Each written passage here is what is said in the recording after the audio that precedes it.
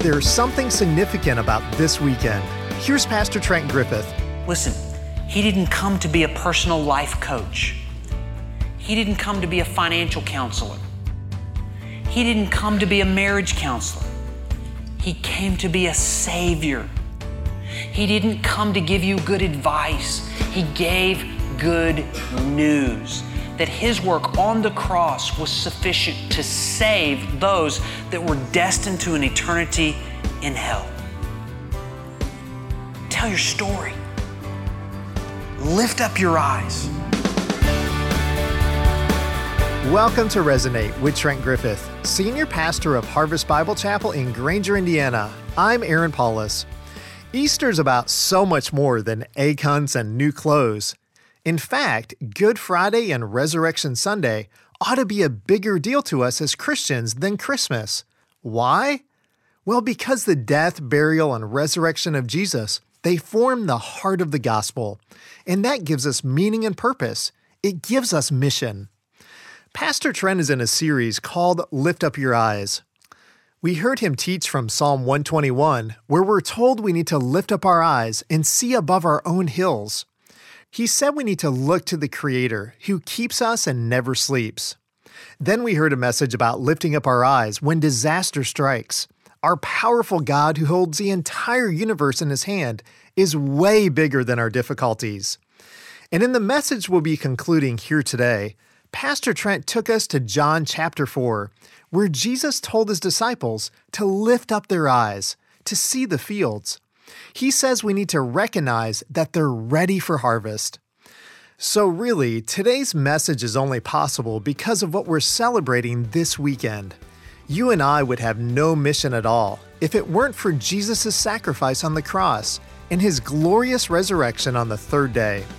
So let's listen to part 2 of the message, Seeing with Jesus' Eyes. Here's Pastor Trent.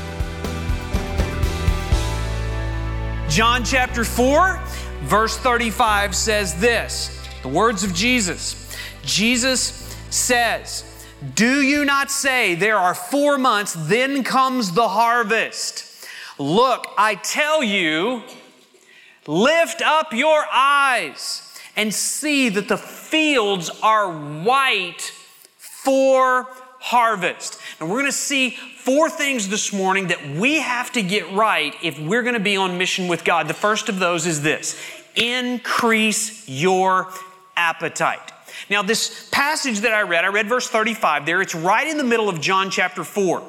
John chapter 4 tells that very familiar story about Jesus who had to go through Samaria, and He met the Samaritan woman, the woman at the well. You're familiar with this story? Some of you are. And so Jesus begins a one-on-one conversation with this woman. And because they were at the well at the hottest part of the day, it was really obvious why they were there. They were both thirsty, and they needed a drink from the well. Jesus takes the opportunity and uses the physical thirst of a woman to illustrate she had a much deeper thirst, a spiritual thirst. And so Jesus says to the woman, if you knew who I was, you would ask me for a drink and I would give you living water and you'd never thirst again. She said, that sounds like a bargain. Give me that drink. Jesus immediately changes the subject and says, go call your husband. Out of the blue. What does that have to do with anything? Jesus put His finger on the artificial substitute she was using to try to quench her spiritual thirst. She said, I don't have a husband. He said, you're right. You've had 5 husbands and the one you have now is not your husband. She says, I perceive you're a prophet. Well, understatement of the year, right? Some of you have been bouncing from relationship to relationship to relationship, or idol to idol to idol, functional savior after functional savior. You could put 1,000 things in there. It's movie, it's entertainment, it's parents, it's money. And you are looking for something to satisfy a spiritual hunger in you. None of it will satisfy. This morning, you need to embrace Jesus Christ as the only one that can satisfy the thirst of your soul. And if you will do that, you will never be thirsty for those things again. If you've never done that, I beg you, come to Jesus Christ. Increase your appetite, quench your spiritual thirst. Verse 27, look at what it says. Just then, his disciples came back, and they marveled that he was talking with the woman, but no one said, "What do you seek?" Or, "Why are you talking with her?" Verse 31, meanwhile, the disciples were urging him, saying, "Rabbi, eat." I mean, can you see these guys coming back with these hamburgers? And they just got wrappers and French fries, a little ketchup on there. And they're like, and Jesus, we brought you some food. Don't you want to eat? Here, and we know you're hungry. Just like a bunch of guys, you'd imagine these guys. And then verse 32, but Jesus said to them, "I have food to eat that you do not know about." What food is that? Verse 33, so the disciples said to one another, "Has anybody been giving him something to eat?" He's not hungry for the food. What? These guys are so enamored with their food. And it's hard to believe. I know it's hard for you to imagine guys with food. They're so focused on their food, they have missed out on spiritually what's going on between Jesus and this woman. Then in verse 33, so the disciples said to one another, "Has anyone brought him something to eat?" Jesus said to them, "My food is to do the will of him who sent me and to accomplish his work." So now Jesus uses the physical food to teach them a lesson about spiritual food in the same way that he used a woman's physical thirst to teach her a lesson about spiritual thirst. He's still using analogies. So what is Jesus saying?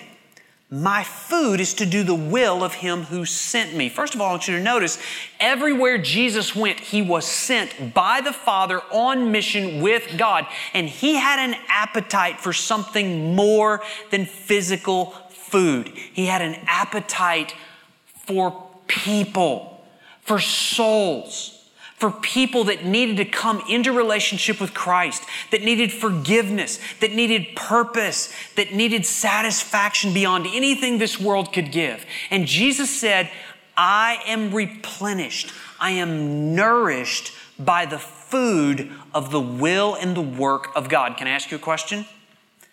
What replenishes you? What is your food? What are you hungry for? Some of you need to change your diet to the diet that Jesus had, to be nourished, to be replenished by the mission, the will, and the work of God, to seek those things that God is seeking. Here's the second thing. Open your eyes. He says in verse 35, lift up your eyes. The fields are white. They're ripe for harvest. Now, interestingly about these Samaritans, this Samaritan woman there, they were in a Samaritan territory there. When the Samaritans went to worship, they put on ceremonial garments that were white. And we see back up in verse 29, this woman left that well, she went into the city, and this is what she says in verse 29. Come, see a man who told me all that I ever did. Can this be the Christ? And they went out from the town and they were coming to him. So when Jesus told the 12 guys to lift up their eyes off of their hamburgers and get their eyes up, do you know what they saw? That's what they saw. They saw the Samaritans coming out of the town dressed in white coming, and Jesus said, fellas, that's your mission. They're hungry. They're thirsty. They don't have a right perspective on God. They are darkened. They don't understand their need. If we would lift up our eyes this morning and see what Jesus sees out there, and for some of you in here, do you know what you would see? You would see people that are enslaved to sin. They have appetites for things that are actually suicidal. They're self-destructive. Do you feel the weight of our responsibility to tell them there is a better way? His name is Jesus. There's good news. You don't have to live this way. If we could see what Jesus sees, we would see people that are darkened in their understanding. They're upside down in their thinking. They call what is wrong right and call what is right wrong, because they can't see it. They've been blinded to the reality of the gospel because the God of this world has darkened their sight spiritually. They're lost. They're running around. They're bumping into things. They're scraping themselves in the obstacles of this world. And we have the light. We are the light to shine into the places of darkness. And if you could see what Jesus sees, you would see people that are taking their next step toward an eternity separated from God in a place called hell, in a place that Jesus described as fire and brimstone, where the worm does not die and the fire is not quenched. In Revelation, it's called a lake of fire, where people that have ignored God and rejected His offer of salvation by grace through faith in Jesus Christ, where they will experience the just judgment of the wrath of God. Do you see the people that are the objects of the wrath of God until or unless someone delivers the message of the gospel and God awakens them to the reality of their sin, and they turn from their sin because they've been granted faith and been given the gift and had their hearts enlightened to the gospel, and they turn and they serve Jesus Christ. That is not only their condition, that was the condition of every person in this room prior to God doing that for us. How selfish would it be for us to keep that message to ourselves while others are taking their next step toward hell? Do you see what Jesus sees? Lift up your eyes. Get on mission. Get the gospel right, and then get the gospel out. Let's reduce the pagan population of Michiana. You say, but that's not popular. I mean, people will just, don't they arrest Christians now for like mentioning the name of Jesus? Isn't it just against the law to talk about Jesus outside of church? I've heard that. My professor at school told me that. There's a college freshman in our church that told me recently, he was taking classes at the local community college here, and one of the questions was just write an essay on what motivates you. What? And he said, well, the greatest motivation I have is the fact that God is the center of my life. Professor said, you cannot put that on a paper. That's against the law. You can't bring up God in that context. And it's like, really? So he calls the compliance department at the college, and they said, no, the professor's actually the one that's wrong in that situation. We've been duped into believing that we can't be on mission with God. And we've been duped into believing that no one will hear us. My friend Ed Stetzer is a researcher. He's done a lot of research on what's happening missionally in the culture and what's happening in the conversations around God. It might surprise you to know how responsive people would be to a conversation around God. Some questions were given, some research was done. Those who were somewhat or strongly agree with this statement were in these categories. God, a higher or supreme being, actually exists. Did you know that 81% of people still in their 20s still believe that? And they get hardened after 30. Only 73% of people believe that. People that would agree with this statement: there exists only one God, the God described in the Bible. 57% of people still in their 20s still believe that. Why aren't we talking to them? Why aren't we giving them the good news? How about this? Do you agree with this statement? Jesus died and came back to life. 2 out of 3 people in their 20s believe that. And more than half of people over the age of 30 believe that. Why aren't we talking about the death and the resurrection of Jesus Christ and the powerful implications of that on their life? Part of it is because of the way that they view us. So some of the questions related to what they look at in church. How about, do you strongly agree with this statement? The church is full of hypocrites, people who criticize others for doing the same thing they do themselves. Well, 2/3 of the people think that the church is full of hypocrites. Apparently, they haven't been introduced to the rest of us, because we're all hypocrites. Just come on in and join us. We're a great group of hypocrites, forgiven hypocrites. We're not trying to be hypocrites, but this is just we're not perfect. And if you're looking for a church that doesn't have hypocrites in it, please don't join that one. You'll mess it up. Because you're one too. It's like, as far as hypocrites go, Harvest, I think, has some of the better ones that we're trying to not be, right? We're trying to address this problem in our lives. Other people would say, well, I think Christianity today is more about organized religion than loving God and loving people. And it's like, well, that's a problem, but I'm like, what do you're not into organized religion? Wait, you into disorganized religion? We're trying to organize ourselves around loving God and loving people. That's just kind of critical that we all kind of lock arms together and we do this and we have different assignments and everybody's using their different gifts and we kind of have some leadership and mission and goals about that. That's good organization. That's called a church. Other people would say, well, do you agree with this statement? Christians get on my nerves. Again, they haven't met all of us yet. And when they do, we'll at some point get on their nerves. And so these can be obstacles here, but how open would somebody be to you actually talking to them about the gospel? Notice this. If someone wanted to tell me what he or she believed about Christianity, I would be willing to listen. Almost 90% of people in their 20s, 3/4 of the people older than that would be willing to listen to a hypocrite like you. Tell them about Jesus. Why aren't you doing that? What do you seek? Why aren't you talking to her? I would be willing to study the Bible if a friend asked me to. Now, first of all, you have to be a friend. Then you ask. And they would be open to you talking to them about the Bible. How about this? I would be willing to join a small group of people to learn more about the Bible and Jesus.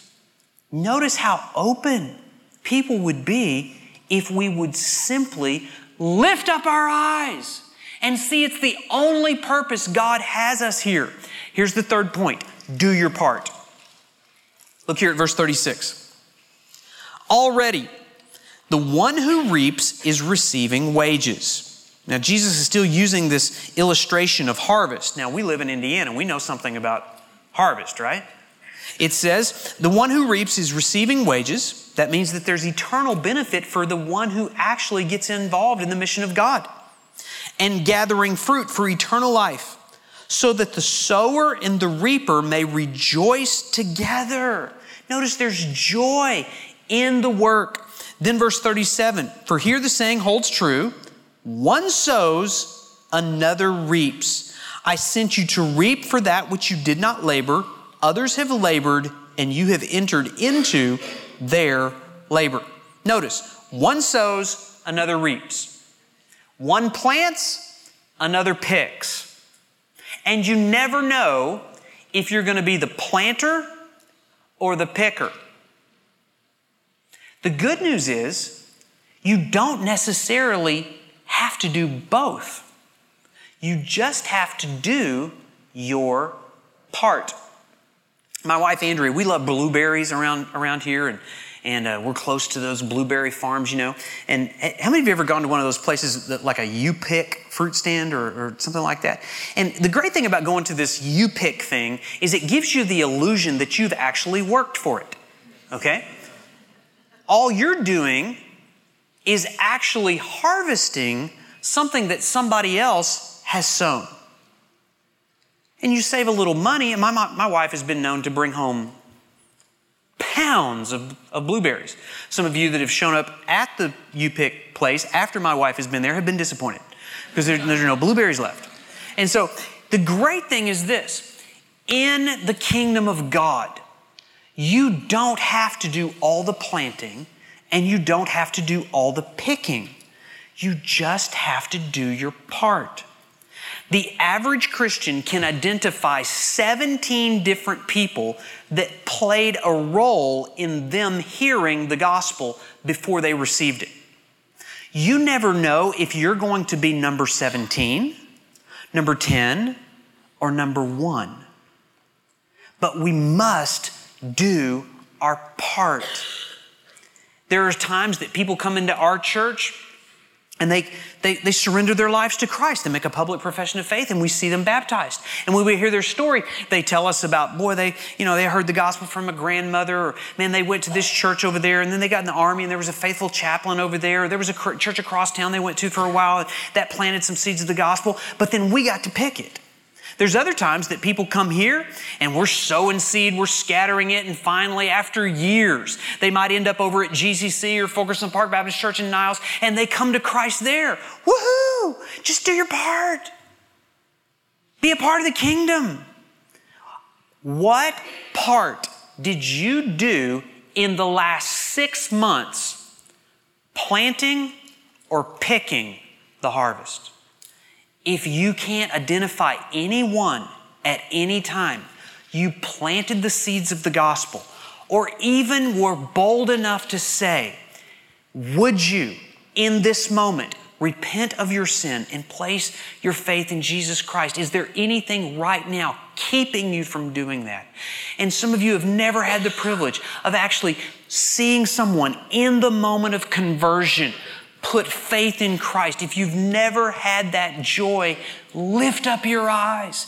Be a part of the process. And for those of you that are sitting on the sideline waiting for everybody else to plant and to pick, lift up your eyes. We have need for small group teachers. We have need for youth workers. We have need for children's ministry people. The fields are white unto harvest, not just inside the walls of the church, but outside. And that's why we have to understand this. More research was done, and it says, I have a personal responsibility to share my religious beliefs about Jesus Christ with non-Christians. So the question was asked, do you agree, strongly agree, or disagree with that statement? Over half of the people said, yeah, I strongly agree. Well done, 55%. The other 45% still do not understand the mission that God has them on. And so if you don't understand, it is not only your personal responsibility, it is a weighty responsibility. It's the only reason you're still here. You need to get on mission. Here's another statement. Do you agree or disagree? I feel comfortable that I can share my belief in Christ with someone else effectively. Not as strong in that, but still almost 3/4 of the people said, I could probably stumble my way through a presentation of the gospel and tell people that I know Jesus died on a cross in my place as a substitute for my sin. God is holy, Christ is Savior, man is sinful, repent and believe. By the way, I just gave you the outline of the gospel. If you don't know that, you got to get it down so that you're in the strongly agree category. I could share my faith with somebody and tell my story. But then notice this. Agree or disagree? In the last 6 months, I have invited an unchurched person to attend a church service or some other program at my church. Half of those people have not invited a single individual to hear the gospel in the context of a local church. That's just the baby step. To go up hard enough and even to let them know there's a church in town that might be able to help you with your thing. Much less go beyond that and share your faith and share your story. We've got to tell our story. Look at verse 39. Many Samaritans from the town believed in him because of the woman's testimony. He told me all that I ever did. Notice what her story was. She shared the most shameful parts of her life as part of her story. It means she told them all that she had done in rebellion to God. And then do you know what she did? She told them all that Jesus had done to cover all that she had ever done. That's our story. We tell our story, we tell his story. And notice the result, verse 40. So when the Samaritans came to him, they asked him to stay with them, and he stayed there 2 days, and many more believed because of his word, his story. And they said to the woman, it's no longer because of what you said that we believe, for we have heard for ourselves. And we know that this indeed is the Savior of the world. Listen, he didn't come to be a personal life coach. He didn't come to be a financial counselor. He didn't come to be a marriage counselor. He came to be a Savior. He didn't come to give you good advice. He gave good news that His work on the cross was sufficient to save those that were destined to an eternity in hell. Tell your story. Lift up your eyes. My prayer is that God would bring to mind faces and names of people in your circle of influence, in the traffic patterns of your life. Lift up your eyes. Do you see? Do you see their faces? Maybe some of those people actually live in your home. They're immediate family members. And parents need to go to children, share the gospel. For some of you, it's extended family. For some of you, it's classmates or teammates, work associates.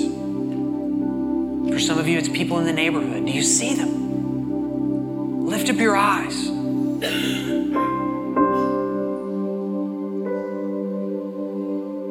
What part are you playing in reducing the pagan population of Michiana? It's not enough to adorn the gospel. We have to share the gospel. Father, I pray for each person here that's thinking of other people that are not here. God, would you put on our hearts the responsibility, the weighty responsibility of being on mission with you. And God, it's hard work. We need help. So we lift up our eyes vertically first, and then missionally for the help that we need.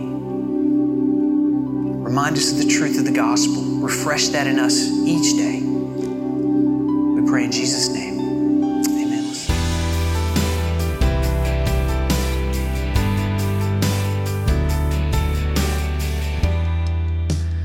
Again, seeing those around us with Jesus' eyes is only possible because of what we celebrate this week, the resurrection of Jesus from the dead. If Jesus were still in that tomb, we might as well pack it all up and do something else. That's Pastor Trent Griffith of Harvest Bible Chapel, challenging us to lift up our eyes and reach out to others with the good news. Well, this Easter Sunday, if you're looking for a church to visit, I have a suggestion for you. Why not visit Harvest Bible Chapel? There are several options available to you, including service times in both Granger, Indiana and St. Joseph, Michigan. For more information about our campus locations, regular service times, and special Easter services, just visit harvestgranger.org. Again, that's harvestgranger.org. Now, what would you say is your mission? Have you given much thought to that? Next week, Pastor Trent will show us from Acts 16 that our faith was never meant to be a private thing between us and God. We'll get some training in missional thinking then. Thanks for listening today. I'm Aaron Paulus. May your heart be flooded with gratitude and worship as you celebrate the resurrection of our Lord. And may God's word resonate in your heart and mind this week. Resonate with Trent Griffith is a radio ministry of Harvest Bible Chapel, Granger. Visit us online at harvestgranger.org.